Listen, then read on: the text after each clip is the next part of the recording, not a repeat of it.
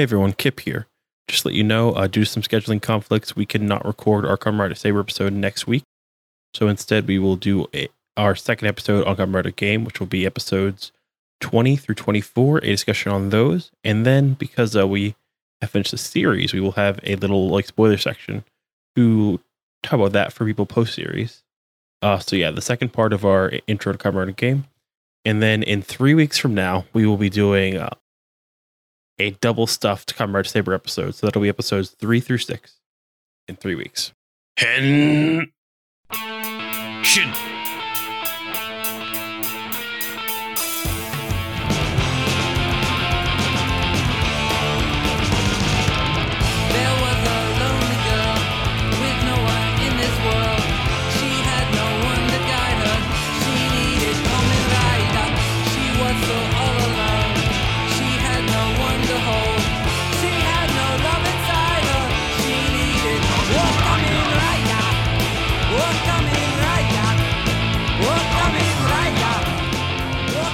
Hello everyone to another episode of Kamen Rider Me. I'm your host Kip, and today we are talking about the Marvel Rise of Ultraman comic series. So far, just the first issue, but also franchise in general. And with me is an illustrious panel of guests. And first is Rich. Hello, Rich. Hey, how's it going? Pretty good. How about you? Not too bad today. On this cool, crisp Saturday morning. Yeah, it's pretty crisp right now, but it's nice. Well, it beats what's happening in California. That's for sure. Yeah, it does. And Rich, you were the host of the Science Patrol podcast. You were a previous guest on episode, I'm gonna say 23. I forget 23, 22, but right there. Okay. You are a lifelong fan of Ultraman. Pretty much. I would say at least 40 of my 50 years. Discovered him when I was a little kid and realized how much fun it was to see giant monsters on TV every day instead of just waiting for Godzilla movie marathons to roll around. Exactly. And then there is Ryan, who is an independent comic creator who's made various series now, but was on the show previously as part of promoting his own Sentai inspired series, and is currently kickstarting the final issue of his Axeman comic series. Hello, Ryan. Kip, happy to be back on. Glad to have you. And before I forget, what was the name of your Sentai series? I just blanked this morning. Super Scouts. It's the perfect combination of kind of abstract Super Sentai words. Yeah, that is a real issue though when you're trying to make something in that world and have to make sure can't say Ranger, can't say this, can't say I like to think it's generic yet iconic. Yeah, the Molto meal of Sentai. It's nice to be understood, Kip. And that laugh is our final guest, which is Andrew from the Amusement Sparks podcast. Andrew is a font enthusiasm for comics and Toku. Hello, Andrew. Thanks for having me on. Appreciate it. Always love a chance to talk about Ultraman. And yeah, so this, I really wanted to talk about what's been going on both with Ultraman and with just culture and a lot of Toku coming to the West. So I just wanted to have as many points of conversation as we could. And yeah, it's been a minute. How's everyone doing living in COVID and living in the world right now, or since I last heard from you on the show? Any big updates, any big changes, or just Yeah. Okay. Well, as we were discussing, I've never stopped going to work because considered essential. So it's been almost no different except for the fact that everything's terrifying. Standing too close to someone in line at the gas station or something, or it just. New Jersey's done a pretty good job of handling it. We don't have a lot of out of control situations like you see in some states. But of course now gyms and school is open and things like that. So I'm anticipating we're going to see a spike again. But, other than that, it's been fairly routine. Just trying to break the day up is when you're not at work is a little difficult because, you try to do normal stuff like grocery shop and whatever, and you just are surrounded by hopefully people with masks on, doing the same thing. That's always nice. Yeah, but then you do get to go to the Greater Central Jersey Nose and Nostril Pavilion, and everyone's walking around like with the schnoz out, or they have breathing gills installed in their chin where their mask is. But you just try to avoid those people. But it's been we're still here. We're still here and going. Yeah, just like mildly getting exhausted every day by the but no tragedy, basically. Which is that's all of us. Yeah. How about you, Ryan? How's your life, I guess? It's always interesting, man. I feel like which is everybody's these days. So I'm a TV writer from Pennsylvania, but based out of Los Angeles, California. If I open my weather app on my phone, it's just said smoke for the last 2 weeks. Which is pretty wild. There'd be ash in my backyard and stuff like that. But my big news is I'm actually coming to you live today from the I-80 East because my girlfriend and I are moving back east to our stomping grounds because we're both working. She's a television writer as well, so we're both working remotely until at least first quarter 2021, which is hopefully the most corporate-y thing you'll hear me say on this entire podcast. But who knows? It's open-ended. So we've both been remote since February. So we're just kind of making an adventure right now. So I'm in a quaint little early 2000s Nissan Versa. My cat is on my shoulder, and I'm very excited to talk about nerdy stuff with you. Oh, wow. That's a real feel that. And my cat is also on my shoulder. So that's just that kind of show. Respect. That's awesome. I've been working. Our business is considered essential too. So luckily, each person has a relatively decent sized office where there's not a ton of, intimate connection with other humans at work, which is pretty nice.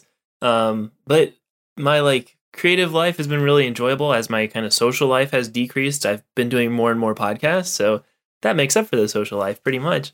It's just all my conversations now are very intentional because it's on a podcast where there's a specific theme we're trying to go for, a certain topic, which makes it nice. I like to be organized and scheduled and all of that stuff. So it takes the mess of having a regular social life and organizes it into a series of meetings. It's great. And then I'm also working on hiring a writer, which is kind of exciting. I've got a kind of creative project I've been saving up money for and finally in the processes of hiring a writer, and I've been really impressed with the turnout. I think there's a lot of creative people with additional energy and free time and that they didn't have, even in the spring. So I've had a huge amount of interest in the job, which has been really cool, and I'm just narrowing it down to the final writer over this next week. So it's been a really compelling thing. It almost feels like one of those reality shows where it's a contest and you eliminate someone each week. It's kind of like that, where it's I look through everyone's samples and I have a rubric and a grading thing, and it's been pretty cool. It is of course hard to turn an artist into a series of numbers and then compare those numbers, but somehow you got to pick one. I can only afford to hire one person for this writing job, so it's been a cool process and pretty engaging. So that's been keeping me busy the last month or so. Good luck with that. Well, thanks. I'm excited about it. That's really cool. So, so when I started to have guests on the show, I was never thinking we'd have these many, but it's nice. There's a lot to talk about. So in that spirit, let's switch over to our main subject, which is what's going on with Ultraman right now. So first question for everybody. How do you know Ultraman? How would you describe Ultraman? Easy way is, like I said, I discovered it when I was a kid, and it was simply a extension of Giant Monsters for me. I had seen Godzilla at some point as a child, and it imprinted heavily on me. And the fact that I could see something every day on TV was absolutely mind-boggling. It wasn't anything that I would have ever imagined. And then when it went away, I completely forgot about it pretty much until college, when a friend of mine came back from probably New York Comic Con, And he was like, "Hey, remember when we talked about that Ultraman show?" I'm like, "Yeah." He's like, "Here, I got you this," and it was like one of those window boxed Ultraman figures. And I was like, "Oh, that's really awesome, thanks." And he was like, "Yeah, it was hard to choose. I like had to get you the original, and there's so many." I was like, "What do you mean?" He's like, "Dude, they never stopped making the show." And I was like, "What?" And yeah, it all went pretty much down and or uphill from there. Yeah, no, that's like so. That's always so interesting to me, just because like I never wasn't able to like at least like find like a like late 90s like fan site for something. So like to like be like pre-wiki, pre that kind of stuff. Like there was some How stuff about where like you pre the internet? Yeah. There was nothing. We relied on other nerds to tell us what was going on. Like I just barely remember there was some stuff where like I only knew based off of like Wizard magazine or like some display in like a like comic store, and I was like, man, Witchblades sure seems like popular based off like Wizard magazine. I don't know. Mm-hmm. But yeah, man, just that's like amazing though, because like as nice as it is to have a constant stream of information and be able to find like everything in every detail, it's not often where you find something though and you're like, oh, what? There's 20 of these? I thought there was just one of these. Oh yeah. Like this was just before they started airing Towards the Future and Tiga, because those both came out while I was in college. Yeah, and it was, you know, it was like, oh my God, they're doing it. There's more. It's coming here. You know, because anything else you had to buy from the comic book store on VHS tapes, and they weren't subtitled at all. They weren't even doing fan subs, so you could get a whole bunch of raw Ultraman stuff for $20 for 2 to 4 episodes, because, you know, bootleggers. And it was bananas, because you wanted to watch it, but you're like, I can't understand this. Yeah, not just like Wikipedia stuff, like YouTube, like you couldn't really like sample like what you like be getting or watching or like seeing. Like there's like, oh, what's this? This is this is 2 random episodes, one's from one show, one's from like another show, who knows? Or you'd go to a convention and there was a guy with like 3 tables full of home recorded VHS tapes and a tiny TV with a VCR built into it, and he would show you anything you wanted to see. Like, well, how's the quality on Dynaman? And they'd pop that out and he'd put another tape in there, and you'd watch 2 minutes of Dynaman, and you'd go, all right, here's my $20, and you'd go home and be confused for 2 hours. So yeah, that sounds so much more interesting than now, where like it's just like everything's there. Oh, I assure you it wasn't. It was incredibly frustrating. No, just but I had a cousin who was several years older than me, but was really into like Super VHS, if you remember that. Oh yeah, sure. Yeah, so like that was like a whole thing too, where like there was one point where I got like a bunch of like Super VHS, and I was like, how am I supposed to play these? This is like 2008. What am I supposed to do with these? And yeah, just but no. What about you, Ryan? What's your like experience with Ultraman, or like how do you like describe it? I'm really enjoying just listening to you guys talk so far, because I know how big the world is, or I'm vaguely aware of how big the world is, which is why I'm confident saying I know almost nothing about it.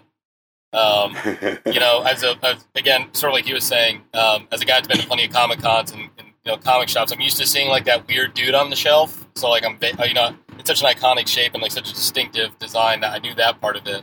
I'm going to try my best here. So as a child of the 90s, I was a big fan of the limited run of Superhuman Samurai Cyber Squad, which which my understanding was like the gentrified American version of Gridman.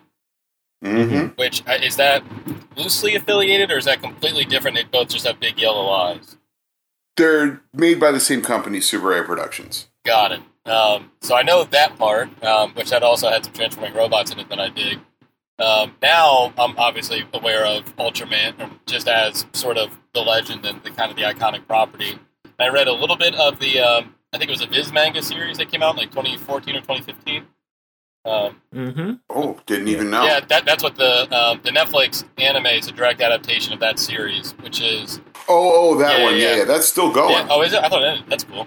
Oh, yeah. As far as I know, that's still being... Like, there's, I don't know, like 10 graphic novels, and it veers off wildly from the Netflix one. Huh. Yeah, it felt, when I was reading it, that one felt a lot sort of like a Force Awakens, like sequel, prequel, reboot kind of thing, weirdly. So that's why I really enjoyed this book, and I'm happy to kind of hear. I want to go to the well.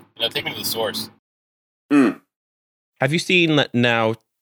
2 years ago, they did a really awesome Gridman anime that was 13 episodes. It was a great show. Have you Man, that was so awesome. I saw a clip of that. I remember I saw it online. Someone posted on Instagram a picture of it when I got home from the bar, and I thought it was a fake fan thing. And I woke up the next morning, I was like, holy shit, this is the coolest version of this I could have asked for. Yeah, man, that one was super rad. That's a beautiful thing that most of the time when you think you've got something cool, you wake up and you're like, oh, I was dreaming that I got that new guitar, or that, that cool thing exists. But you had the opposite, which is nice. That's rare. Well, what I like about your story, too, is, the funny thing with a lot of this, all these different subgenres and fandoms is, the internet makes you kind of think that we're all, aware of everything. But, a lot of these sites and communities are, fan-generated in a lot of ways. So, it's sort of, the internet makes us all cocky. Oh, I've heard of everything. But it's nah, man.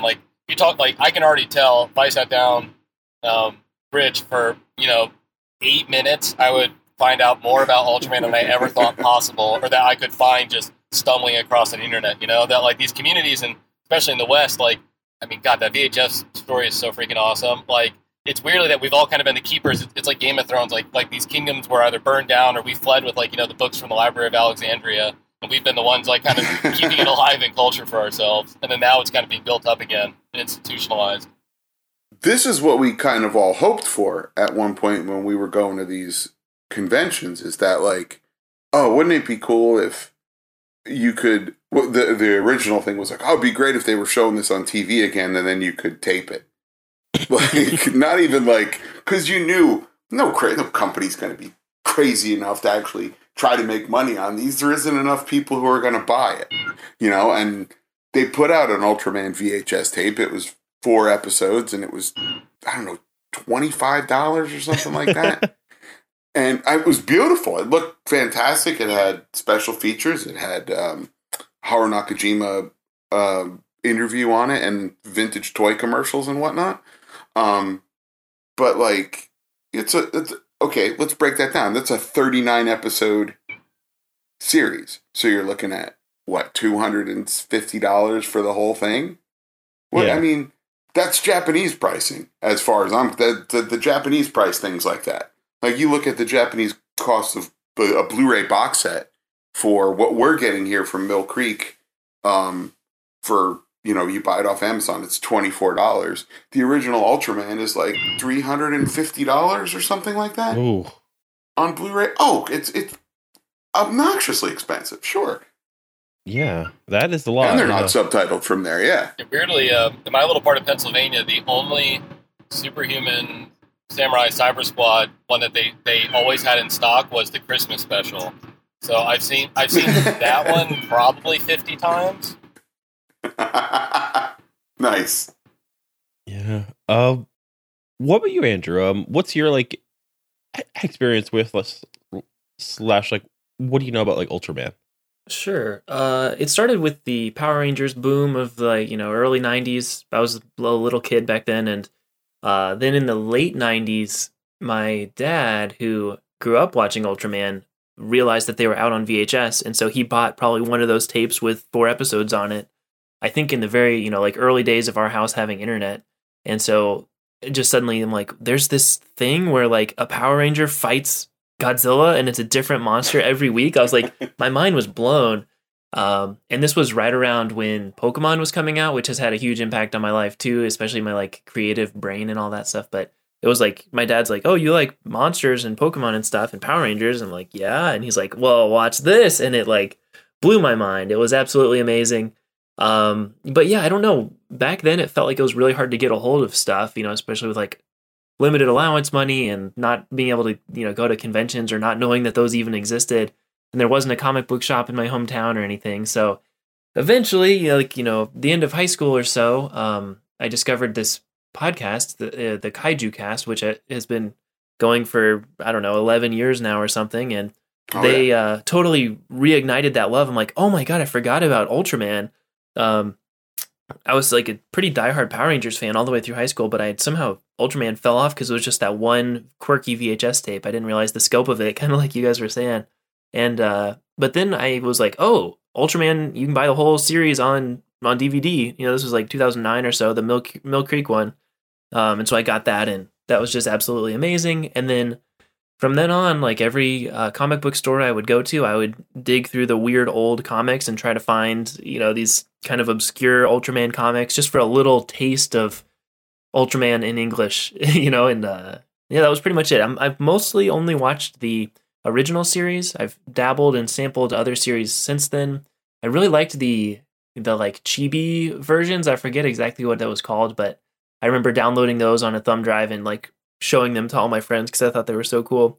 They're basically like those little shorts that play before the Pokemon movies, where it's like just Ultraman characters running around having an adventure with this really cute art style. But I'm excited about this comic. I'm excited about the Netflix series that you guys were talking about based on that 2011 or 2014 manga, and it's cool seeing it brought into a modern age. But I still like the 66 series the best. Just It's got that vibe, kind of like the 66 Batman. Like there's something about the film quality and the technology being so outdated by modern standards, but still kind of feeling sci-fi and wonderful and cool, and all the sound effects and the music, and it's so good. So I love seeing that the original series is the one that Marvel is kind of tapping into here. Sure, it's set in a modern time period, but it does start out in 1966, which is really cool for me. Yeah, the first physical like media I ever got for Toku, besides like something for Power Rangers or like for like Godzilla, was this is like a weird poll, but in like 2008, 2009, I think that Best Buy had a bunch of box sets of Iron King, which is yeah. That's a poll, right? And I don't know why. Iron King is so great. Because like it's like a vaguely Western themed, but not really. Like it's like, and be clear, when you say Western, you mean cowboys. Yeah, so like it's like this like weird show that's trying to like to attract like Ultraman fans. It's like a like giant hero, but like the two main characters are dressed as cowboys. There's like a like very scantily clad, like dressed up like Pocahontas, like female character, and they just like go on adventures. But like the person who transforms isn't even like the main character. He's like the bubbling sidekick. And boy, if you think Ultraman is low budget, wait till you watch Iron King. Because weren't they like a leather company that made this show to try and like bring Something a TV? like that. Yeah. Yeah, and the guy who was like the lead guy who has a belt that becomes a whip and a sword, and it's the all-purpose weapon. And I don't know how his pants didn't fall down every time he used it, but he was trying to be a pop star, so he sings in every episode, right? Because he carries a guitar with him as he wanders around being a secret agent cowboy. But they didn't have the budget to pay for pop songs or any songs that had any copyright, so all he sings are like public domain Japanese folk songs. That's such a great vibe. Everything is like, how wide is the river? How tall is my devotion to you? And like, it's absolutely bananas. Yeah, it's like a cowboy secret agent. And like the plot, at least for like the first chunk of episodes, is that like there used to be two clans that were fighting. One of them became the people of Japan, and one of them went underground and made giant robots. Sure. And yeah, it's that old story. Yeah. It's a tale as old as time. That's right. And just one cool thing though is that the man who becomes Iron King gets dehydrated instead of like losing sun power, so he's like constantly like falling in like rivers and stuff to like rehydrate and stuff. It's just like a really just what a weird thing. But yeah. Yeah, Mill Creek also put that out too. When oh boy, BCI Eclipse had that. It had sure, it's a Super Robot Red Baron, and they started translating another 2 shows before they went under. But of course, that work wasn't done, so Mill Creek never picked those up. Mill Creek, this was back when Mill Creek put out stuff like they crammed as much crap as they could onto a disc and sold it cheap, which is great because it exposed a lot of people to it. Now you look at the releases they're putting out for Ultraman, all the Blu-ray box sets, and you got steel books. There's like thick booklets. They are doing what I don't think anybody ever thought Mill Creek would be capable of, is like a boutique Blu-ray label. I don't think anybody saw that coming. It's like a nice that it's like actually like coming out, because like I always forget like the actual like details, but it's like now official that like Tsuburaya can put out Ultraman in the world without like any kind of like legal issue. Like they just have like it like free and clear, which is why like there's like Yep. now things going on. But yeah, it's like nice that like this company's like actually doing stuff and like reaching out, and it feels like a very like deserved push as well, because like at least I kind of feel like people know at least conceptually what Ultraman is, but I'm not sure. Do we think people know what Ultraman is in like America, or like? I don't think so. Not it doesn't have nearly the popularity of Power Rangers, for example. Like I've never seen Ultraman toys in even Toys R Us or Target or anything. I used to work in both of those places, so I'd always like keep an eye out for the kind of weird stuff I was into. But I mean, you can find them in like comic book stores and definitely stores that sell anime and stuff. But yeah, I don't think the average person would recognize Ultraman based on his costume. Everybody's like, "Oh, is that Power Rangers?" And you're like, "Ugh." How dare you? I don't want to be that nerd, but no. Especially, now that we're all online too. Like I remember, like Suncoast or FYE or places like that had like pretty, like kind of like extensive but weird like anime sections and like Japanese sections and stuff like that. But now that you have to seek that stuff out, you don't necessarily happen upon it. Although on the opposite side, though, like now, like if you're a teenager that just goes on animation on Netflix, you're going to see that Ultraman series when it drops, because like it just puts stuff in your face in a different way. So in my head, Ultraman's kind of like Astro Boy, where if you just like ask a bunch of people on the street in like Chicago or somewhere, like it's like a real like CNN like on the street thing, like you'll get like some answers like, oh yeah, like Ultraman, like I know what that is, or like I watched as a kid, or like maybe like you'll get something that's like, oh yeah, it's like a giant dude, like bigger than a dinosaur, spoons for eyes or something. Like in my head, like if you asked like 20 people what Ultraman is, like, they'll say, oh yeah, I like vaguely like know, but like maybe I'm wrong there. It depends on how old the person is you're asking. If you go 10 years past me, like you could ask someone who's 40, probably not. Because they didn't have it growing, like it wasn't on TV. Whereas Astro Boy was very widely syndicated. Like people remember seeing Gigantor and Astro Boy. That was Speed Racer to a greater extent. But Ultraman, the live action stuff didn't get as much play here in America, because I think people were like, oh, the dubbing's out of sync, and just watch the show. Like, get lost in the moment for a minute, all right? Quit, you don't have to be like that. And a lot of it was, you had Woody Allen movies like What's Up, Tiger Lily, where they deliberately dubbed something as a joke. So things weren't taken seriously. They're like, oh, well, Godzilla movies are silly. They're all for kids. And, so people abandoned, quote unquote childish things as they got older. And it doesn't, it didn't stick until come around to like 91-ish or 92-ish when Towards the Future came out, and then Tiga came out, and you had a bunch of kids like, oh, this is this new Ultraman thing. And then, of course, they dropped the ball after that because it wasn't as successful, because they shuffled the time around on it so often. they only did, I think, half of the series as a dub. And they also, again, tried to make it too comedic. Yeah. Like, it had to be funny. I don't get that. I do think the Netflix series pays treats it pretty nicely, treats it well in a modern context. And like, I how? think that could be a big jumping on point for people to be like, oh wait, there's other Ultraman stuff, and kind of look into it. 100%. Yeah. 100%.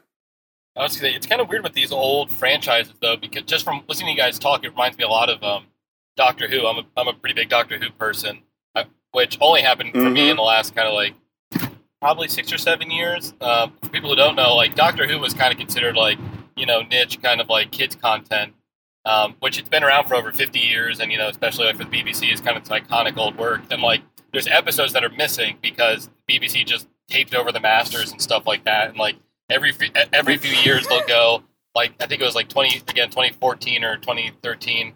They found like an old public access TV station in Africa that had VHS tapes. They were shipped in a closet that were like 3 lost episodes were recovered. But weirdly, like with these old franchises, like long as like people carry them long enough, they kind of like lurk below the surface, like a rebellion or something, and at some point they kind of like bubble up. Like, you know, Doctor Who, like now they release any of the big special stuff in theaters, and they make, you know, $10 to $20 million worldwide, and like in ways it never would have even 15 years ago, let alone 30 years ago. So weirdly, now it's kind of, I don't know if this is kind of the power of the internet, that these, you know, quote unquote obscure series, like, you know, the collective fandom can kind of come together and make the presence kind of more known, and they can make stuff for it. But that's why it just from everything I'm vaguely aware of Ultraman, now kind of feels like the time for it to kind of step forward, at least in American culture. Yeah, like the reboot, the, you know, early 2000s or whatever that was for Doctor Who, I feel like that really created the fandom in the United States, at least, and then people start looking into the past stuff. So we just need to keep making more good new Ultraman stuff, and or any beloved franchise that's underappreciated. You know, like anything you reboot is going to get people to look backwards and kind of start appreciating some of that older stuff that might have been overlooked. So hopefully this Marvel book can be the start of something great going forward with making it more mainstream or bringing more people in to appreciate Ultraman. Mm-hmm. What's beautiful about both franchises is you don't have to start particularly anywhere, especially with Ultraman. You just go, people see it and they're like, holy crap, it goes back to 66 or 63 with Doctor Who. I can't catch up on all that. You don't have to.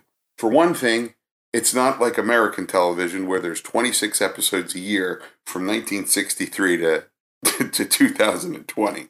That would be an immense burden on anybody, even during a pandemic. But there are gaps. And with Ultraman especially, they're like, here's 13 to 52 episodes of this story. Then it's over. Then we start another story. It may or may not be connected. If it is, it's connected tangentially. And we'll make it fun so you don't have to worry about it. Yeah. Which is so cool. I love that aspect of like a lot of these like Toku franchises where it's just like, hey, we're just gonna go hard for a year and then something entirely different. Like we just did our first episode on the new Kamen Rider, Kamen Rider Saber, and wow, that was a bit of a like whiplash from the end of this like really cool like AI focused show about like what is humanity and what is this, and then it was like, also we're gonna start doing like 50 new episodes, entirely new staff, like new writing, like new themes. This one's about books and fairy tales, and we're like, okay, just go for it. Yeah. I like a drastic change like that too, because everybody goes, and this is the curse of fandom, be it Doctor Who, Star Wars, any fandom, is people go, well, this is just more of the same. And then the creators go, all right, well, we're going to completely change everything. And you get a segment of the fandom that goes, not like that. You have to thread the needle the way I want you to, not the way everyone's spending 100%. Money. Yeah. Yep. Yeah. And you're like, well, dude, like, look, we're not the Ramones or Motorhead, as brilliant as those bands are, but you veer off the path, and people go like, but that's not Motorhead. Well, that's not the Ramones shouldn't have keyboards or whatever. And you're just like, dude, like let creative people try to be creative. You don't have to like it, but they'll do something different next time. It's how art works. No, yeah. I watched the first episode of that new series 3 times just because I felt like my first blush opinion was like way harsher than it should be, and like I should actually be like more diplomatic like that and actually have like a view besides I don't like it. So yeah, that's like a definite like it's an issue even when you're like trying to, but yeah, like when there's different stuff, it just like it deepens the overall like portrait of like what something can be. So like even if like in 2007 there was like a series that you don't like in a franchise, like also it's kept going and it's done different stuff, like it's all right, you know. Mhm. It's like a deeper like thing because of it.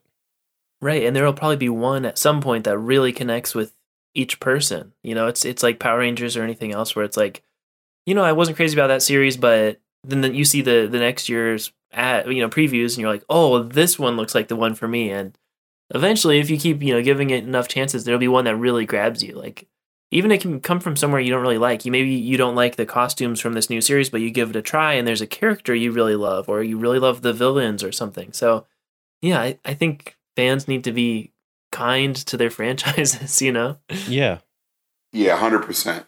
Sometimes you're Superman and you have like an awesome mullet, and sometimes you're back to normal. I think as fans, you become possessive of something. You're like, well, I was watching Ultraman when it was on a public access or on a cable channel out of Philadelphia in 1978, and that therefore I have ownership of it because I've been a fan since then. Or I was watching Doctor Who on a public access channel in 1984 in high school when I was home on Saturday nights because I was a colossal nerd and Doctor Who made me feel better. So therefore, I should, it should be how I want it. And you're like, you don't own it. That's not you. You know what? Make it then. Yeah. God, make the thing you want. Well, there's nobody saying you can't even do fanfic or you can't. There are people who watched Doctor Who when they were kids who now work on Doctor Who. I'm not saying move to Japan and hopefully get a job on Ultraman, but you could do something. Right. Don't complain about it. Make a podcast. Do something. Do the thing that you want to do and put something out into the world that is positive instead of being a grump about it all the time. Yeah, as a giant like comic fan, and person that goes to these movies, and obviously I like some of the movies and I dislike some of the movies. I always try to remember when X3 came out, I was just old enough that my mom would let me take my little brother, like she would drop us off out front and I could take him into the theater and it'd be just me and him, and we'd use a payphone to call her to pick us up. Nice. And we walked out of X3, and I forget what year it was, how old I was. I was also a bit of an immature kid, so it might have been later than it should have been. But me and my brother walked out like, man, that was awesome. Like, wow, Beast did backflips, and like it was so dramatic. And there were these like schlubby nerds came walking out like, what a piece of shit. That movie was terrible. Like, X-Men's dead forever. And me and my brother, I remember so clearly, we looked at each other like, man, what the hell's their problem? What Right, movie totally. did So they I'm go like, see? even when I walk out of something, I don't like now, and like as an adult with a complex kind of, view on things, I can say this was, like systematically probably maybe a bad movie. I can still say, but every movie's going to be somebody's X3 or somebody's first something, or it's especially with these huge franchises. Something like Ultraman, where you're just like kind of dipping your toes in this bigger ocean. Like, if people, what you're going to spark to is going to be just little things. Like it's going to be a character design or a song or some little action set piece that's going to touch you in this way. It doesn't have to be some big complex like, well, really, the 13 episode season structure didn't really ring true to me. No shade to it. And the funny thing too with these big franchises, like kind of what the true north for them is, like even though they're like kind of campy mainstream content, it's kind of like heady stuff. Like Doctor Who's about is this kind of traveler going through space and time and meeting people, being charmed by them, and having adventures. Like you can get like really in the minutia of like, well, should the villain really be functioning this way? And is this version of the Doctor in the shape of the TARDIS? Like, man, it's kind of like simpler and more honest than that, but also more heady than that, like a funny way to that. It's really just kind of about that POV of like adventure for adventure's sake. And what I love about it is at no point does a giant building fall over, or like a huge VFX like laser go off or something. But I'm sure same with kind of Ultraman, or even same with kind of Kamen Rider in that way. Like, they put this new varnish over it now, right? Where there's fairy tales and swords or whatever there is. But I don't know. I'm sure the kind of the fundamental basics of a Kamen Rider series, I'm sure, are still there. Yeah. Right. Yeah, I'm sure it is. Well, it's like every time you're in the car, and I don't really listen to the radio very much anymore, but this will illustrate my point. A song will come on, you're like, ugh, I can't stand this song. Somewhere, statistically, there is someone probably not more than 2 miles away from you sitting in a car going, oh, this is my jam. And they turn it up. Like, it's not everything's for everybody. Man. I'm 30 years old. I can't listen. I'm done listening to Hotel California. We had the conversation at work about that the other night. I've heard it enough. It's a great song, but I'm done with it. I don't ever need to hear it. My life. It's okay. Brown Eyed Girl by Van Morrison. Great song. Done. Never need to hear it again. It's perfect. Great. I'm done. I'm full. Thank you. Oh, that's amazing. One question that I had toward the issue of taste though is how do we think that they've been adapting Ultraman? Because I think we've touched on that, and between that anime and manga, between this new comic, it feels like they're making an effort to say, all right, we are released from any legal complications. We want to go global. We want to release things in the direct format, which is also a interesting strategy that they have, teaming up with Tokusatsu and Crunchyroll and stuff. But they definitely seem to be let's vary what we're doing to try and hit the market in a different way and hit different fans in different places. It seems like they're going for a diversified type of thing, kind of Kamen Rider or the different Doctors. It's good to mix things up a little bit because you'll appeal to different people. And if someone's just a diehard fan of Doctor Who, or I actually meant to say Ultraman, they're going to seek out all these different iterations and maybe consume them all and then find the one that they really like. But if you're just a comic book reader and you buy anything that says Marvel on it, then that's one entrance into the Ultraman fandom. Or if you're just a Netflix person and you liked Ruby or something and you're like, hey, this animation looks kind of cool, you try it out, and it's kind of a more gritty version. And each version is a little bit different flavor so that you can attract more people into the franchise and hopefully make them happy with all the different types of things you're making. Yeah, I think the problem has been Ultraman is a very Japanese product. You see this theme in a lot of Japanese, be it anime, tokusatsu films. Do your best. It's about the process a lot of times, not necessarily the result. When people watch it and they're like, oh, but that's a fake building. I'm like, yeah, but look how well it's put together that it falls apart in a certain way. That's what's part of the point of tokusatsu, is you're not only appreciating the story, but you're appreciating the artistry of people who build these things that are built for one thing, to fall apart in a certain way to look good on camera. So it's multi-layered. Yeah, you can be excited that there's two guys in latex suits beating the ever-loving crap out of each other and blowing stuff up. But there's also a team of people who are like, yeah, look, we built tiny bicycles and newspaper machines that catch fire at the bottom of the frame. Right. There's so much artistry there to be appreciated. I think when you first might see Ultraman, you're like, these two monsters are fighting in a giant city and they're actually destroying it. But then, as an adult, you're like, someone built that city so that it looks like this. And then also think about what it would be like to be inside that rubber suit doing this wrestling choreography. It takes a lot of skill and a lot of art to make the series look the way it does. And it's so cool. All the practical effects, people go crazy about the practical effects in Star Wars and people are diehards about that. But every tokusatsu series has so much really amazing stuff they can do with practical effects. It's awesome. I love it. And they're integrating the digital really well. Right. The newer series definitely feel modern. They don't have maybe the same budget as a Marvel movie or something, but they're using some of the same techniques to appeal to a modern audience too. So it's not all just like throwback vintage, 60s looking stuff. It looks like it's made today. 100%. Sorry for cutting you off before. Oh, you're good. That's all I was saying at that point.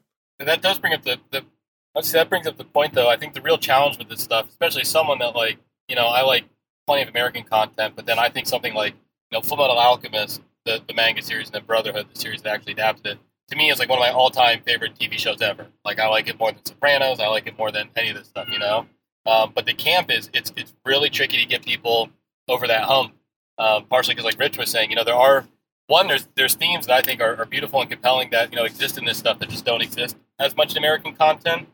Big one for me is rivalry. I love how prevalent rivalry is in Japanese content, like healthy rivalry that we have to compete to grow, but that just doesn't really exist in American stuff. But at the same time, I try to show somebody Full Metal Alchemist. I'm like, this is beautiful, and if you take the ride, you're gonna love it. But then as soon as Milk Tears happens, like they're out. It just they just don't know how to handle that. And it's funny with these series, especially. Like you're saying with the buildings falling over and stuff, like it's so of itself that I guess it's trying to find a way to sort of present that stuff in a way that's charming and endearing. It took me 2 tries to see Shin Godzilla in theaters in Los Angeles. And like when I finally got to see it, like when there was that, when the little vehicles came screeching down like the rail tracks, and then like there was at the end, it was like this giant like weird model for what happened. I'm trying not to spoil it, but also trying to remember what happened. Like, you could tell that the audience was able to appreciate, like, yeah, here's these, like, crazy miniatures and, like, these set pieces that are done in a way that don't feel like kind of homogenous VFX that way a lot of big budget stuff does now, and, like, the way that we're used to experiencing genre content here in the West. So I do still think kind of that camp is going to be a hurdle to get over, but Kip and I talked about this a little bit last time when I was on, when I started watching Die Ranger and Kamen Rider, like, it's so of itself, though. It's such a specific, like, there's such a strong aesthetic that maybe if you can get people into it enough, and at this point, it really shows you how homogenous all the other stuff we kind of check out is. You've seen a million dark sequences when a giant skyscraper a VFX skyscraper falls over and you feel nothing. Try watching one of these, guys get thrown through a bunch of these fake buildings, and you're going to be charmed and think it's kind of exciting in a different way. Absolutely. That's one of the problems I have with, like, when you see the American Godzilla films, as brilliant as a technological achievement as it is to see giant skyscrapers come down, it's almost too real. Like, it's almost a little distressing. You're like, that kind of hits me on a little bit of a visceral level, whereas you watch something like an Ultraman or a practical effect Godzilla film or something like that, where you can just go like, okay, good. Like, your brain knows, like, okay, this is a movie. It's fun. It's compelling or whatever it is. And this just happened. And, I don't know. It's almost like our brains haven't quite caught up to it enough to not have that little bit of a freak out when it's too real. Oh, yeah. For me, like, I have gone on record. I will continue to go on record. I do not think it is possible to make a good, or that nobody has really actually made a good American Godzilla movie. There are things that you can like about some of the movies, but I don't think they are the same things that like you might like in like a normal Godzilla movie. That's just me. Like it's just like there's something about the constraints of a physical space that really matter to when you're doing something with unreality. Like even when you're looking at like Ray Harryhausen like special effects, like it kind of works and matters because there's a physical space there.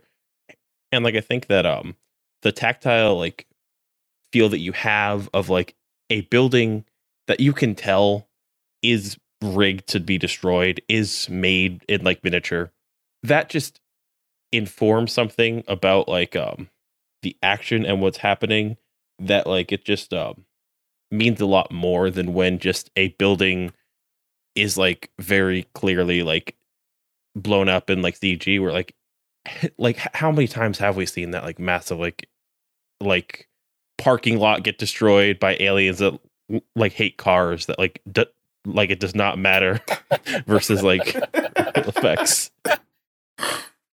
Ultraman monsters do not like cars either, man. They just do not. Yeah, they don't. But they like will hit the cars if they're like weird feet or their weird hands, like a lot of times. So it's like more fun. I don't know. Yeah. Oh, I agree. And I love the fact that over at the last 5 or 6 series, the VFX artists in Japan are like, hey, when that monster foot comes down and swipes all those cars away, all the alarms should go off, right?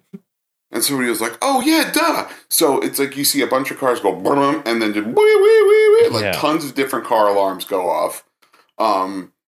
Or like a footfall comes and you see the view through like an office building, right? So it's an empty office. Everyone's been evacuated.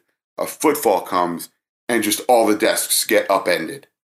And you're just like, oh, that's the level of detail. Oh, that's beautiful. It's not standing in for something. It's adding to something, which I think is like, as much as some people might be like, oh, the CG in this show that runs for 52 episodes isn't as good as a Marvel movie. It's like just very much like right. It is really additive, and I think like when it's like done like in like a sparing manner, like a like complimentary like manner is the best, because like that's the thing of Godzilla movies too. Like in the 80s they were like, well, we're still filming these the same way, but there's like some better camera like quality, so let's just make things more detailed. And I think if your issue when seeing a giant building is like that it's not a real building, I think you need to like reconsider and say, okay, can I enjoy things, or am I going to like let myself be pulled out of things because of like weird ideas of maturity that shouldn't really matter once you've left high school, and like shouldn't even matter at high school, you know? Well, I'm at the point in my life where I go, like what you like. Not everybody has to like what you like. That's a very immature tribalistic mindset.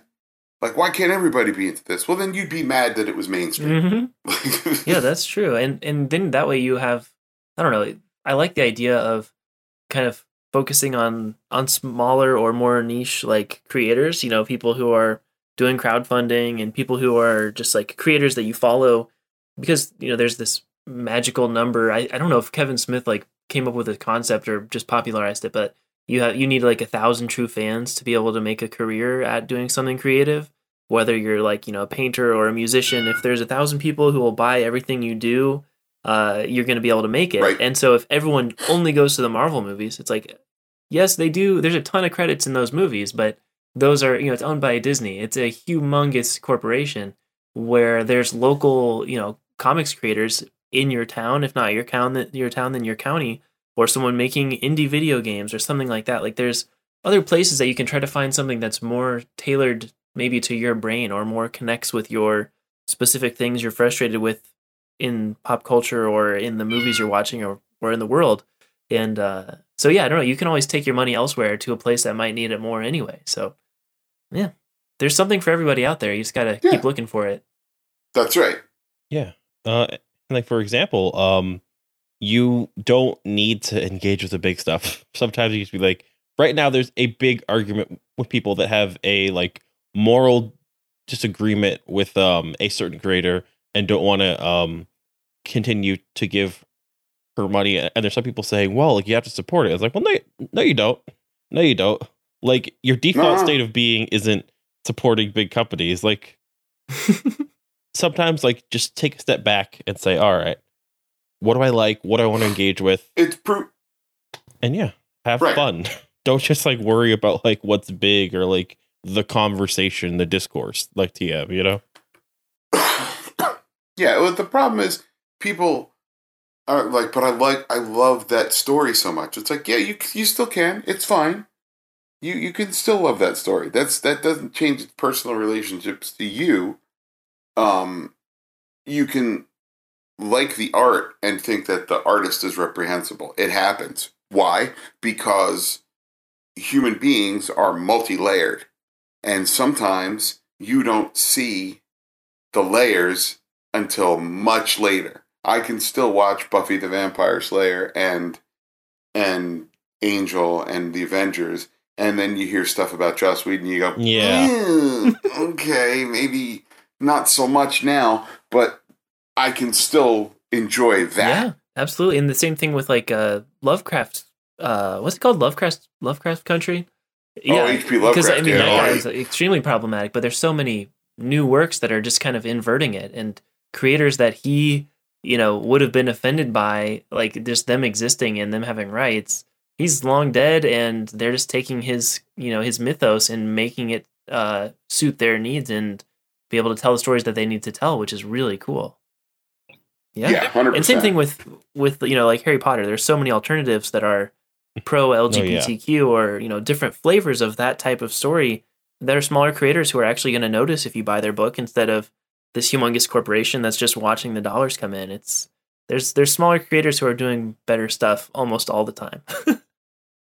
Well, the problem is you get somebody who, after a certain point of success, has no editing. Right. And you need somebody to go like, hey, maybe peel that back a little bit, or maybe do, and you start buying your own nonsense. That's the problem. But that's everybody's subject to that. It happens to everybody. I think it's just kind of, especially like talking about Ultraman and stuff like this, it's kind of a really cool time for, nerdy stuff in particular, but even if you're just small fans of stuff, like, you got to remember 15 years ago, we were right around the release of Ghost Rider 2. The iconic red box, like dollar store bargain bin DVD that is Ghost Rider 2. And like now, that was 15 years ago. Wow. And like Endgame, oh my god. But like now Endgame made $2 billion in a weekend, and that like look at that escalation, right? There's the way that this stuff can kind of creep out now. Like Doctor Who was built on the backs of like some, my parents, funny enough, are kind of a very middle American people. They see me watching Doctor Who, like they see the blue box, they're like, wait. That was that thing that, like, kids I didn't really talk to in high school watched, like, in the 70s. I was like, yeah, and then they kept watching it, and then either they wrote better stuff or they inspired people to write better stuff, and, like, now I'm loving the hell out of it. Like, we're all, all this little nerdy stuff, we all really love it so much that we kind of become these torchbearers. And I think what we see in it, the stuff we react to, whether it's the production values, the emotional core of it, the scope, the storytelling, like, kind of get to his point too about the 1,000 fans thing. Like, it really is true. If you stand by something, just a few of us kind of like nerds. It's amazing kind of seeing what they'll build it up into, where they'll take it, and what it can become once it actually gets the resources it deserves and things. That's what the Marvel movies are. God, at this point, it's such like a meme. You can look up that original Captain America movie, and it's like it looks like a soap opera. But then you come to now, and Winter Soldier is debatably the best Marvel movie. I'm willing to argue that one, but it's the escalations there to and it's built on the backs of just people who like this stuff. People who are buying $3 issues or $5.99 Ultraman number ones or whatever the heck it is.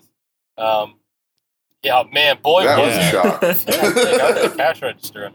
Always happy to support the comic shop, but cover prices, man, that's one of my old dad arguments are. How's a high school kid supposed to afford this? But oh, please! I do that too with action figures. I'm like, how's a kid supposed to collect them all if they're $12? But yeah, if we carry this stuff long enough, it really does. That loyalty does have that means something, especially in these modern days, being able to collect algorithms and data and all this crap about who's actually watching stuff. And I think that's important too, because like they didn't do a traditional Ultraman like story like in this first issue. Like this is. Yeah, like this is like very much burn, like right. Hearkening to stuff like stuff like Fantastic Four and Shield rather than like the base like franchise. It's much more like here's how we can introduce people and both like connect it to like that like what was like 60s Marvel and what is like modern Marvel too, like versus like just like going straight in to like what you might like see as like an Ultraman fan is like the main like part of that experience too, right? And yeah, and the same way with that like manga, because that is going for that like hardcore like more violent like shonen kind of like series kind of thing, where it's like let's try and just introduce like this like half version, which I think is a really smart idea. And the fact that they've teamed up with Marvel, I think they're definitely like trying to get a cartoon or like a like movie, maybe not live action MCU in the near future, but like something like Big Hero 6 out of this. Like they're trying to say, hey, let's get something like all they need is like one good movie or like TV show to like get like a like massive fandom coming in. Like all they need is like one good ship in one of the like main series and kind of like set like a like fandom up. Like they're like super poised because they're like so flexible right now of what they're doing. They're changing things up so much without like losing that core. Yeah, that's the one advantage that this show has is like Doctor Who.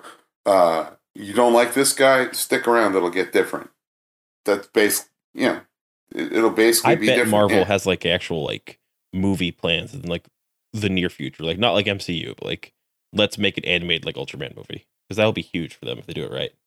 It That could be cool. Do yeah. you think they would mash it up with any of their other characters? Like, would they do a crossover with Giant Man or something? Or I do think the Big Hero 6 angle might be kind of cool. Yeah, I would rather see them keep it to its own sandbox at first.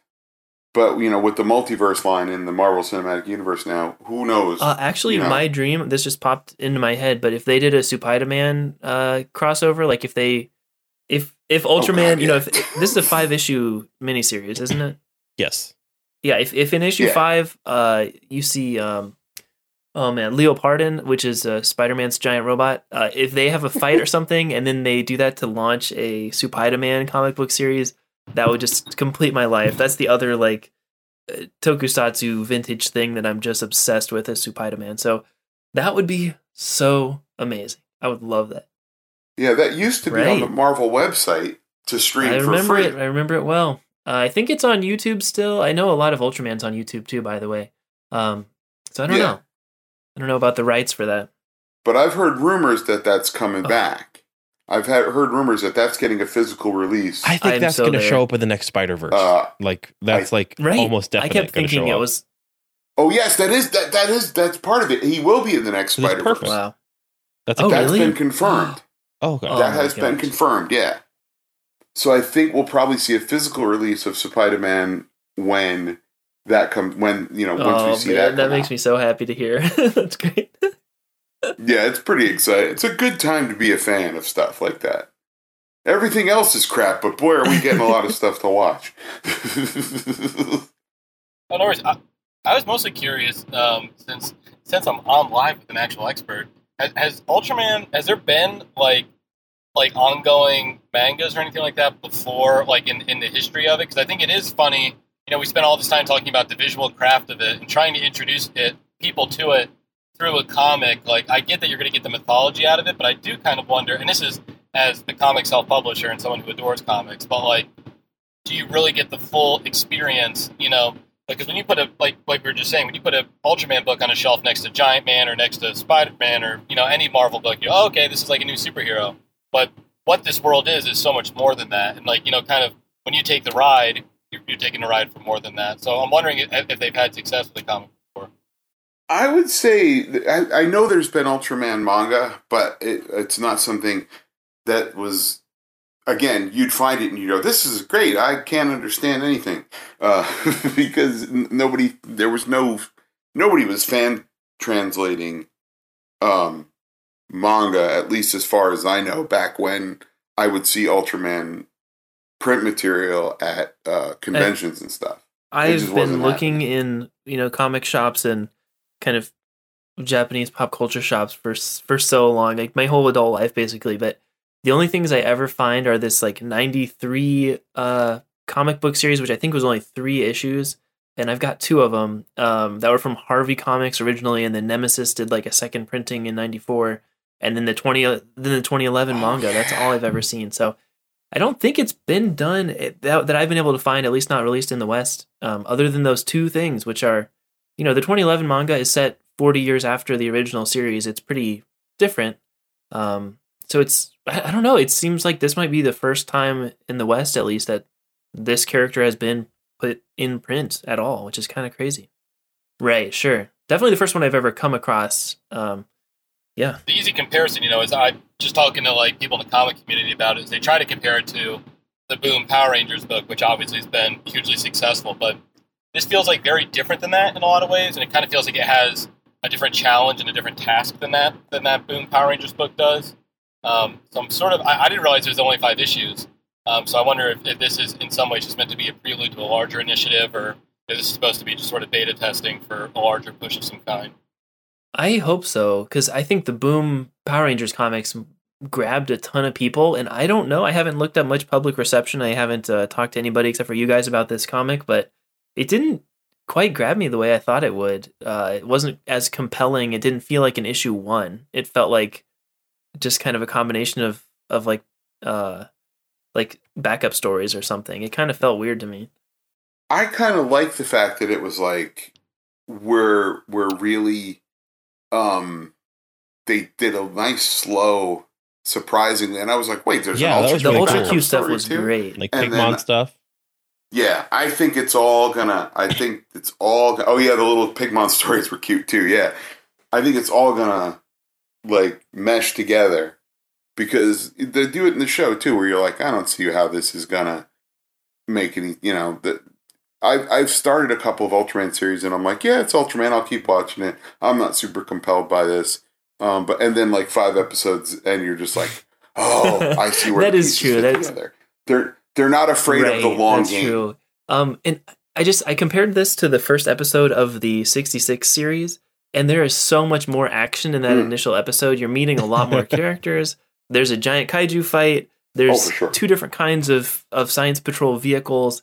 It's just a lot more action. It feels like an issue 1 of a comic book, whereas this didn't quite feel that way. I mean, I like it, and they are setting some things up. Like, I think there's the Ultra Q thing is really interesting, and that the same character For sure. Was it, what's the guy's name?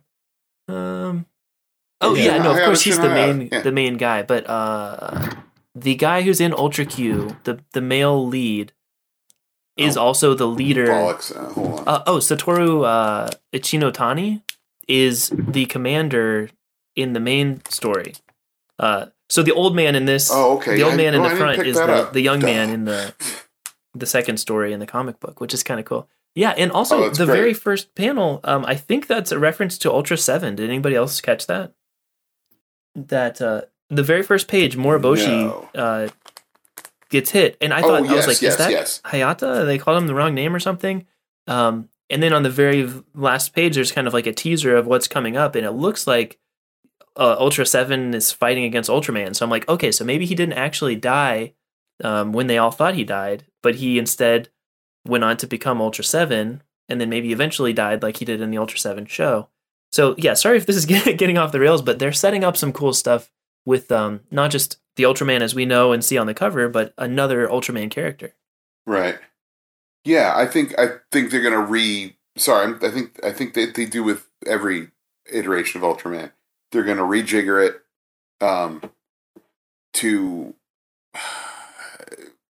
suit whatever story they want to tell because Ultraman also has a multiverse and origins can be rejiggered as necessary, which is good because that lets you tell whatever kind of story you want without being a super slave to continuity, which would be almost impossible after 60 and like years. to the point of like the first episode of the like 66 like series, that was like just like a very different like audience too. Like here it matters that I guess Fuji keeps having trouble getting a like date with her partner, or like it matters that like, oh, like Shin's like a real like cool rogue scientist, rather than like, oh, like this weird giant of light showed up and picked me to help like save the world.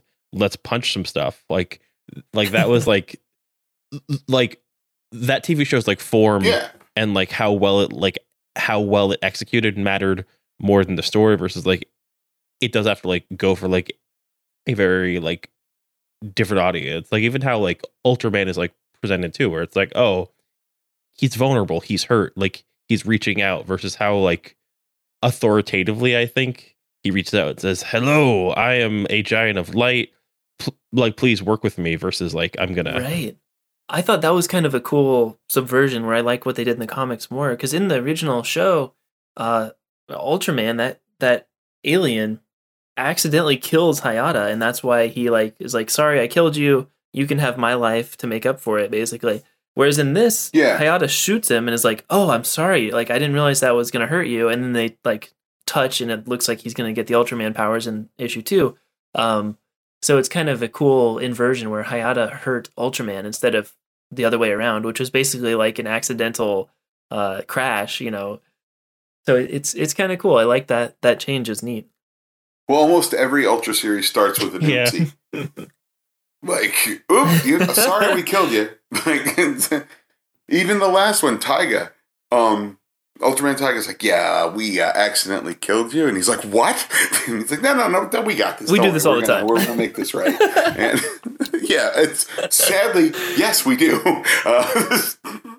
We've gotten real good at the paperwork at this point. So that's great. My one big feeling walking away from reading this issue, though, is that I think this is a series that's going to live better in collected format when it finally all comes out, because this really did feel like so clearly like someone sat down, wrote 200 pages, and then just had to chop it up. I wanted issue 2. Yeah, I was surprised it kind of ended when it did. I was like, oh, man. Yeah. Oh, well, yeah. I was like, come on. Go ahead. I was going to say, just, if you want to get someone into this stuff, to me, it's like, to me, it's like paying $6 for a Power Rangers comic, and they don't morph for it in the first issue. I was like, you got to give me more than that. At this point, fortunately, I'm a 30-year-old guy with a good enough job that you're gonna, I'm gonna buy all 5 issues no matter what. But if I would feel like so burned if I was like 14, I was like, are you kidding me? I got one finger touch, and then I got to see the glowing eyeballs. But I'm right. I'm hoping when the trade comes out, there'll kind of be a second round of people that can pull in. That's a really good point and kind of a more mature standpoint than what I'm coming from, I think, because I still have like my, little kid brain on where it's like, what? There's no cool fight scene. I didn't get to see any cool like technology, or like there was no kaiju in the main story except for seeing Ultraman, maybe 2 different kinds of Ultraman. Right. So yeah, I was just expecting issue 1 to have at least some kind of transformation, some kind of thing to kind of grab you. Like the first episode of most manga is like, there's a call to action that like really shows you kind of a preview of what the whole series will be like. Whereas this was much more methodical, and it feels like the first act of a movie instead of a 20-minute TV show, Yeah. Mm-hmm. I thought it was so strange too to spend so much time. It reminded me a lot of the first Ant-Man movie in a lot of ways, where we spend the whole issue with this female character who's like clearly very competent. And then this other dude shows up at the end, and he gets all the powers. I was like, "What?" But I spent the whole time worrying about like this girl and like how good at being agent she is. Why the hell did he get the powers? In that first Ant-Man movie, I'm like, it should definitely be Hope in the suit, not Scott. I mean, I love Paul Rudd, so I'm glad he got the powers. But it was strange to that's why it felt like they just really had to cut it wherever they did for whatever reason. Maybe it was going to be 4 issues, and they decided to make it 5, so they had to kind of spread some of the story out a little bit. But I mean, I think. Is this Kyle Higgins writing this? Yeah, yes. Yeah, he's great. So I would kind of pepper any criticism I have with I 100% trust this guy. So I'm sure he knows. I think it was a nice subversion of expectations. You're like, oh, this is you think like, oh, maybe this is going to be our hero. Oh, nope, it's this one. That's fine. I wasn't expecting it, but okay. It's interesting too. I imagine that a lot of the people reading this have seen the Netflix show or read that 2011 manga that it's based on. So in that series, it's set 40 years after the original series, where Shin Hayata was, kind of Ultraman 40 years ago. And in this, it starts out in 1966. So I was like, okay, so is this kind of like the manga where this is going to be Shin Hayata meeting Ultraman, which is what happens on the first page, but it's not. It's Moriboshi, who is Ultra 7. And then 40 years later from that, or I guess it's actually longer than that because it's 2020 in this story, I believe, then Shin Hayata is a kid. So it's like, oh, so they're definitely, it's just a little bit, I don't know, weird coming, like as the last Ultraman media I consumed was the Netflix ONA, I guess you could call it, original net animation. And then going into this, it's like it uses some of the same time frames and some of the same kind of story concepts, but with different characters in those positions, which is just a little weird. But I like the way it's set up now. Reading it back through a second time, I'm like, oh, okay, I see what they're setting up here. Yeah. And I think like what they had to do was let's do mystery and the human angle, because this isn't about even like, this is called The Rise of Ultraman. That like the implication too is like, oh yeah, we're gonna do more of this.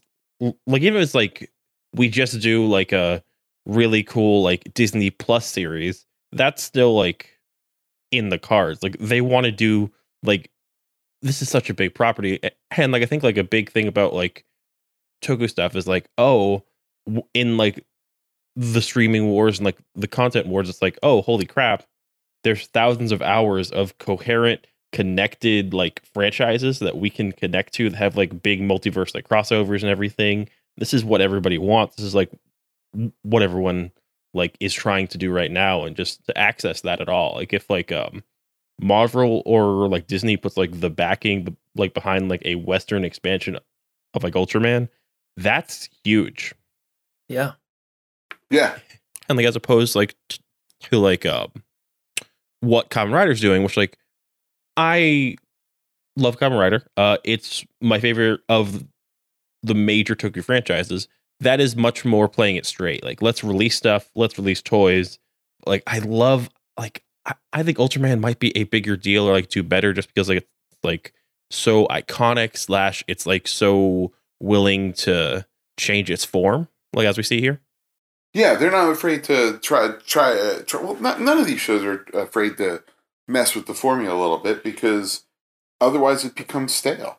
Yeah, very true. I think for me, a lot of tokusatsu, like I guess, so if you think about like Godzilla movies, a lot of times the parts that are my favorite are with the kaiju, and the human parts kind of are like, whatever. I just feel like the pacing of this one is just like it's all the humans so far. So it builds anticipation for the second issue, but I also think some people might just fall off and be like, oh, they didn't give me what I wanted in issue 1. Why am I going to buy issue 2? So I don't know. I think it appeals to people who are fans of the original series maybe, or who know how cool the stuff that's coming up can be. But I also could see bouncing off of it, especially if, as a younger person with less income or less respect for the franchise. I'd be like, what the heck? Like I don't want to read Peter Parker comics. I want to see the actual thing that's on the cover here. It's kind of weird. Yeah, I think though that since it's a 5-issue run, like, and it's fairly known that it's a 5-issue run, I do kind of miss that when Marvel used to do the number 1 in a 5-issue series, they put it at the top, like so you knew like, okay, there's 4 or 5 issues of this. This is going to be a coherent story when it's finished. So I'm in, and they're trying to. There's an end game to it. Like most media outside of this country, there's an end game to it. Most British television, they're like, yeah, we did 12 episodes. 20 years later, we'll do another 6, and then we're finished. I think the success of this though is going to be, having been around comic shops and stuff long enough.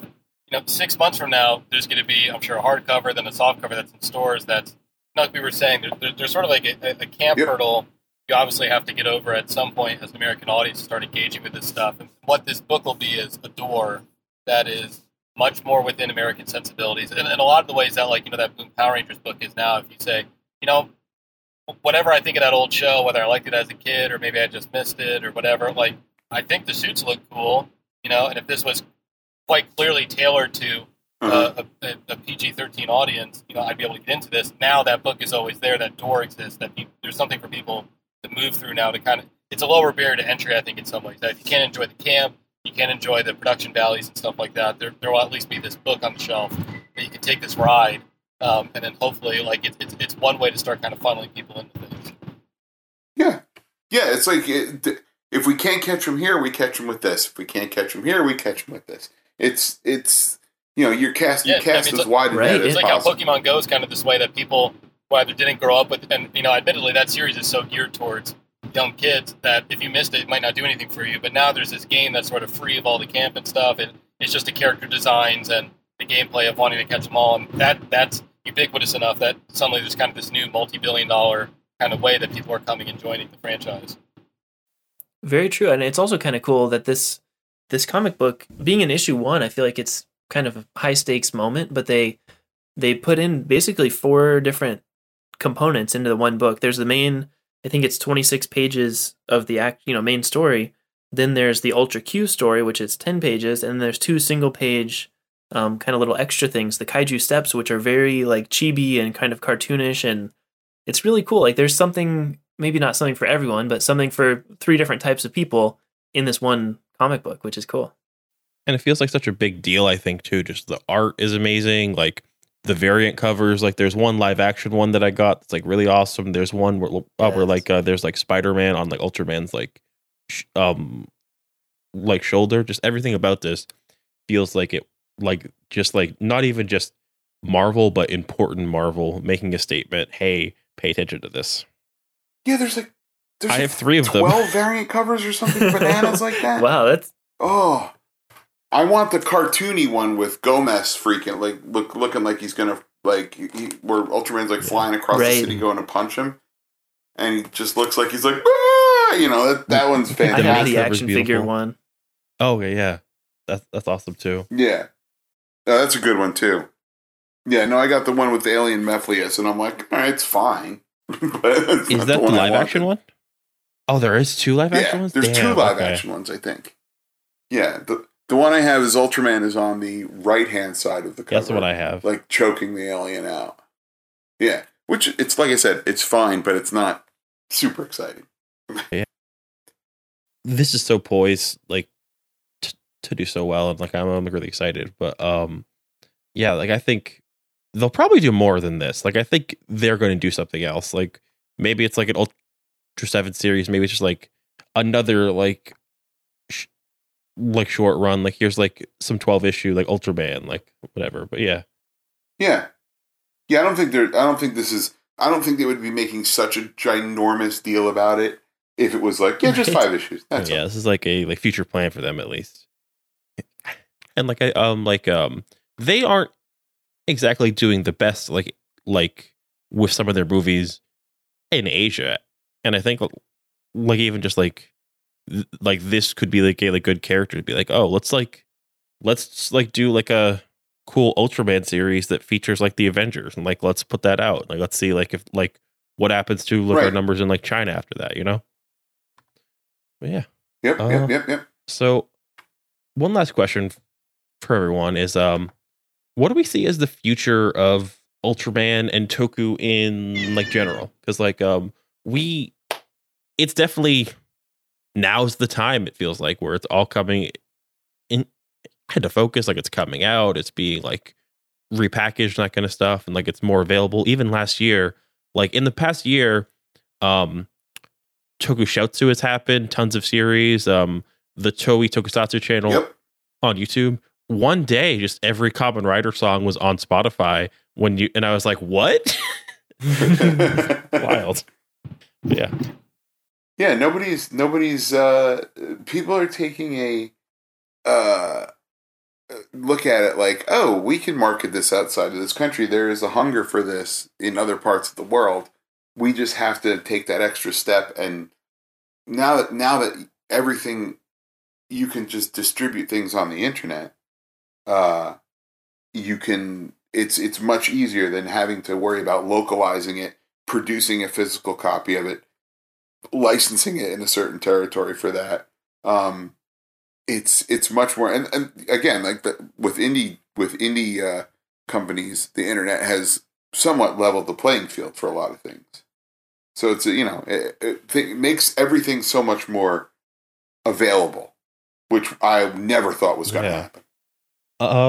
So Ryan, what do you think as like a like comic creator and like a like TV writer, like it has like the next step for like this kind of stuff from here? Because like I like want to know like what you think might be next, like in like even like the next year, like the next 5 years, that kind of thing. Yeah, I mean it's interesting. I think the most honest thing about it is thanks to the internet streaming services and stuff like that. You know, if you can be a TV show and consistently get 500,000 people to tune in every time, that's a grand slam success, and that's better than most like Sci-Fi Channel original shows would get. You know, so like sort of kind of with our hearts combined of all the nerds around the world, you know, it's a pretty low barrier of entry, or you know, a low metric for success in a funny way. So I think it's fun, quite frankly. I can't be very specific, but from my limited professional engagement with material like this, it's just funny watching the powers that be try to understand it. Like, what do people like? Because it's so crazy, right? Like, if you just show a person who knows nothing about anything 30 minutes of Dragon Ball Super, they'd be like, "What the hell is this? Like, what? This is just noise and stimulation to me. I don't understand the artistry or what the ride is." But to be very specific, I think a series like this, especially the way this issue was structured, I think you're going to walk away with there's going to be a 150-page graphic novel that's going to be a real taste of. It's going to be a successful, kind of sufficient Ultraman sort of origin story that my guess at the end will find out that this is in some way a mirror universe or in some way connected to the larger kind of multiverse pantheon, so we can follow our American-made Marvel Ultraman into the larger kind of Ultraman franchise, so he can kind of be a POV for new fans. But I think, seeing how that Boom series did, and, it really is this perfect storm of potential, right? Like, people go kind of batshit crazy for these, like, Power Rangers Lightning figures. Like, there's the potential energy behind this genre and these various franchises is super evident. And I think they're going to keep taking, like, there's going to be another Power Rangers movie in the next 5 years, undoubtedly, a live action one. Yeah. And they're going to keep swinging. Sure. So they're going to keep making Transformers movies and stuff. And the funny thing is, as much as it is, niche kind of like nerdy entertainment, it's also a staple now, right? Like, Ultraman is never going to go away. And as long as it lurks, it might kind of be a waving pattern where it's going to get closer and it's going to bend away again.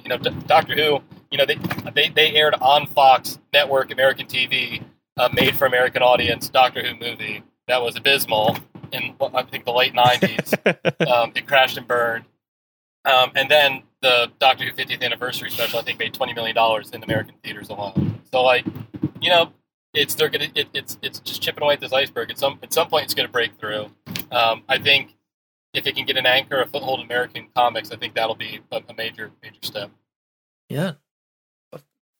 I was going to say, I love Tokusatsu and I love Kaiju, and having more people into the fandom would be awesome. I think it's pretty ambitious what they're doing with Ultraman, because kind of like we've talked about earlier, it seems like it's the general pathway to success for a new series is to do a new series. It's like, maybe it's still called Ultraman, but there's a different subtitle and it's a different character in a different place. But they're kind of going to sort of sacred ground, going back to the original source material and telling it in a different way, a different context, but a lot of the references are similar. So it's impressive what they're doing, and it is more difficult, I'd say, than just making a Marvel version of Ultraman, which is drastically different, and the suit's different, and the origin story's different. They're kind of retreading it and changing it a little bit, which is going to be really cool. I think it's going to be awesome, and I'm kind of excited for Tokusatsu to be more maybe authentic, or doesn't have to have the like Saved by the Bell filter put on it like the original Power Rangers had, where they can just redub the voices, kind of like you were saying at the beginning of the episode, Rich. Like, so what if the voice flaps are different? Like, who cares? It's a show about giant monsters and giant robots destroying a city. Like, the suspension of disbelief is messed up because someone's mouth movement. Like, really? Right? That's so maybe, I don't know, with better like, technology or something, we can just keep the artistry more intact and not have to Americanize everything. I don't know. I'm excited about the potential of this series, and I'm a big fan of what's happened in the past. So even if the new stuff isn't that great, we still have the past to go back to, and they'll get it read at some point. But I'm optimistic. Yeah. We'll see. I'm excited that this was in my local comic book shop. That was pretty cool. So yeah, 100%. So like, imagine this, everyone. Absolutely. This series ends, and then it depends maybe on the direction they go, maybe on the villain they're setting up for phase 4 or like phase 5, like the MCU maybe. But oh no, it's Doctor Doom, it's Galactus, it's Thanos, it's like Kang the Conqueror. They're in the land of light. Oh no, they took it over. Or like we just saw like Thanos like grab the gem off of like Ultraman's like chest, and it's like, oh, this is like the gem of light kind of thing. And they just do like a massive crossover where like they're mostly not Ultraman, but then in the end, oh no, like Spider-Man got like the power of like Ultraman for like one issue kind of thing. And it's like, that's like a big crossover thing that could happen, or like a like major book. Cause that's like also something that like they could just do that. They could just say, hey, our next crossover like adventure is like Ultra Marvel, like crossover series. I don't know. That'd be awesome. 100%. Oh, Yeah, they Doctor could Doom absolutely with do like that. ultra Yeah. powers or something would be great, honestly. Or like Ultraman versus like Terrifying. Galactus. Perfect. They would love that. Yeah, that'd be cool. Or if, the third Power Rangers movie, they do a big, Saban gets acquired by Disney, or Saban, sorry. If they had, I could see, the Megazord fighting Ultraman. That's like something I doodled on my notebook in middle school. Like, that would be so cool.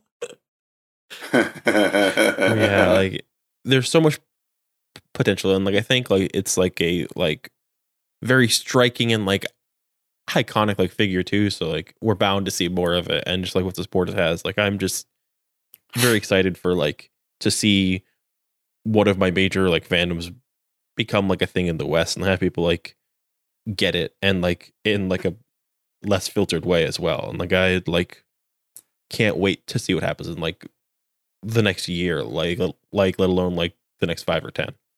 Right? It feels weird that this would do Yep. well. I feel like Ultraman's always been such an obscure thing compared to most of my other fandoms, where it's like you read a Spider-Man comic and you're like, oh yeah, this could be a movie. This would be awesome.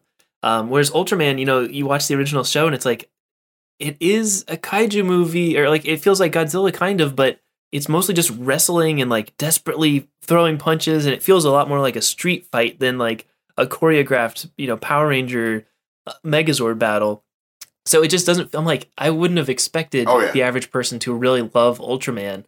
But maybe with what Marvel's doing with it, they can make it a little bit more modern and look a little cooler, maybe. Although I also really like how dorky and corny the old series can be sometimes. Look how many people That's like professional exactly. wrestling. This feels like really early professional wrestling where it wasn't so theatrical. Yeah. Yeah, you put them in suits, you bust up some buildings. Hey, you're good to I go. love Kaiju Big Battle. It's a like Yes. Yeah, Speaking of yeah. 1,000 True Fans, like that series is so cool and such a like bizarre niche thing. They're not going to do a big blockbuster movie of Kaiju Big Battle, but it's a really cool series to circulate the tapes on. Yeah, I would love to see Ultraman like Good stuff. cosplay, basically. I guess in like a wrestling promotion now. That would be great. But no. Yeah, that would be awesome. So as we are like winding down a little bit, like I wanted just to give people time to plug themselves in their work. So, Rich, when you're not talking, actually no, unlike a lot of our guests, you are talking about the same stuff usually. So when you are talking about Ultraman, Almost all the time. We have a show called The Science Patrol. It's hosted by me and my friend Pat Rooney. And he basically didn't watch 1 second of Ultraman until we sat down to watch the original series for the show almost 4 years ago. You can follow us on Twitter at Ultraman Podcast. Our email address is ultramanpodcast@gmail.com.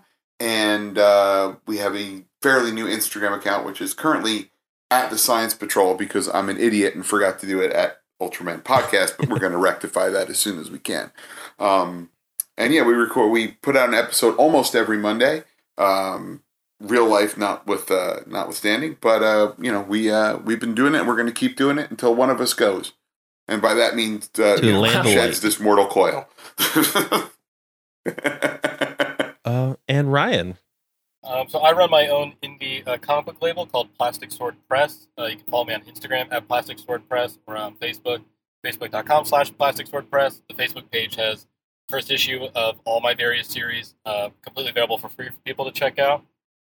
Right now, my series, The Axeman, is live on Kickstarter. We're fully funded at a 40-page final finale issue, and it's eerie and it's crazy, but it's about a covert ops agent whose job is to hunt down patient zeros of new plagues and pandemics before a full outbreak can start.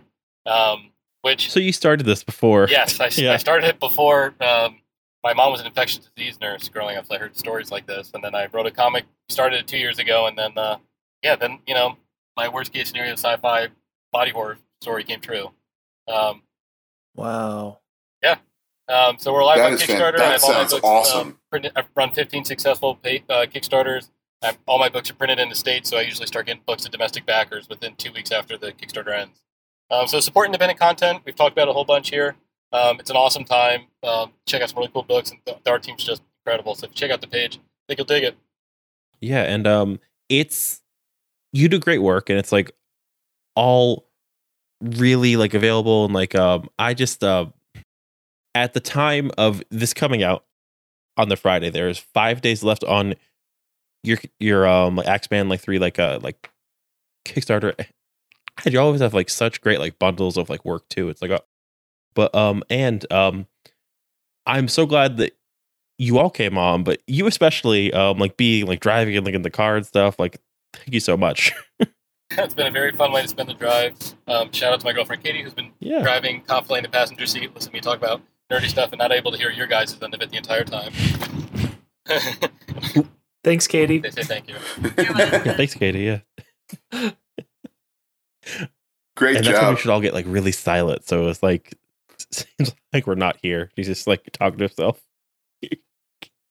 That would be infuriating to like have to listen to just that little bit and be like, all right, when's the episode come out so I can fill the rest of my brain in? Thank you. I don't want to disparage Katie, but it's fine if she doesn't listen. I get it. Like you already heard like your half. Okay.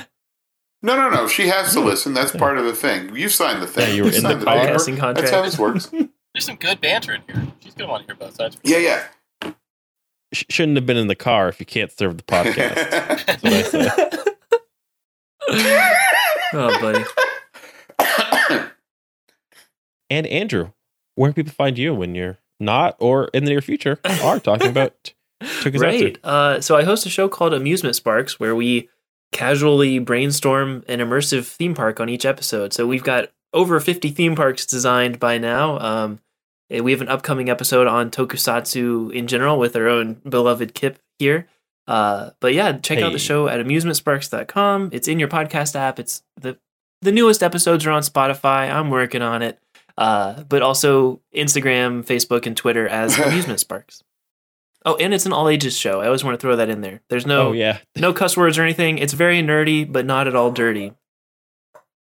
Ooh, wow, yeah. Sweet tag. That's a lot better, yeah. Like mine is it's like swears not slurs, but that's a lot better. Yeah, it's a lot better. But yeah. Yeah, Pat and I sort of dance around the adult tag every so often, but we try to keep it. We try to. Yeah, the show that's awesome. Is like dirty, like not like dirty. Like it's not like we're like let's talk about what you do in the shadows, but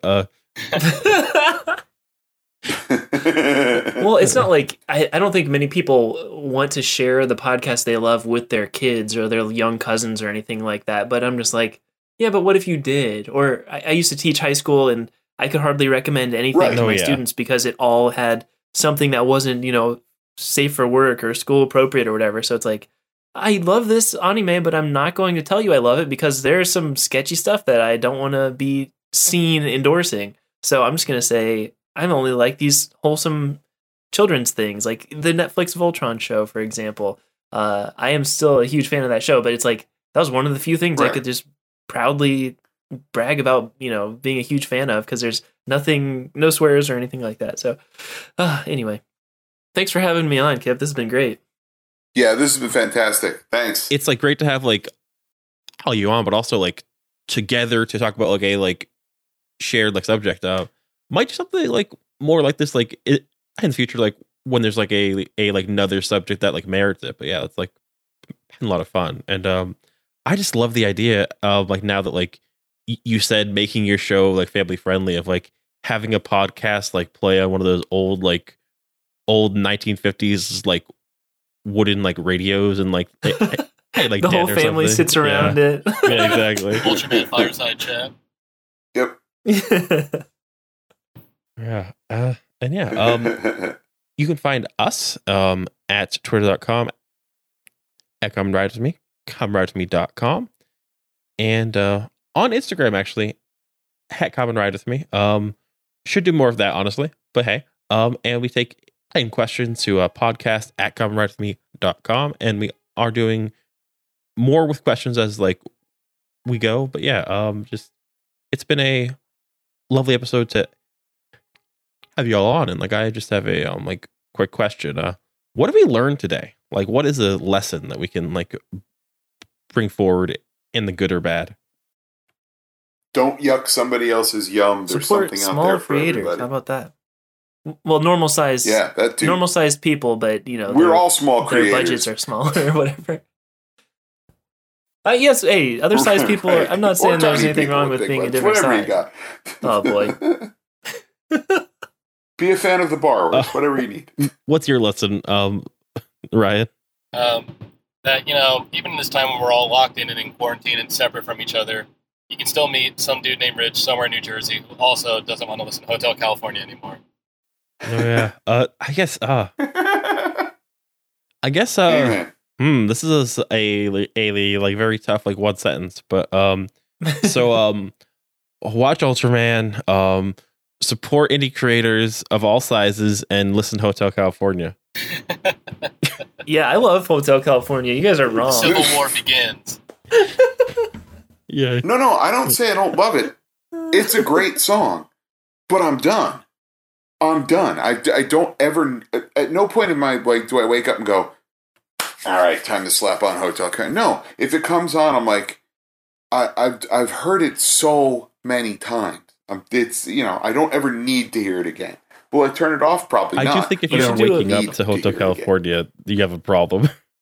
That's a bad like wake up Oh song. yes, I Purgatory. think we can. You should do a podcast.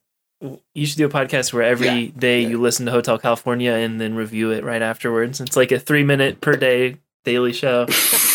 What do you think of Hotel California today? Yeah, no, You should sir. find didn't like a program that will like Thank you. randomize like the like speed and pitch and like the duration, and then that's how it goes.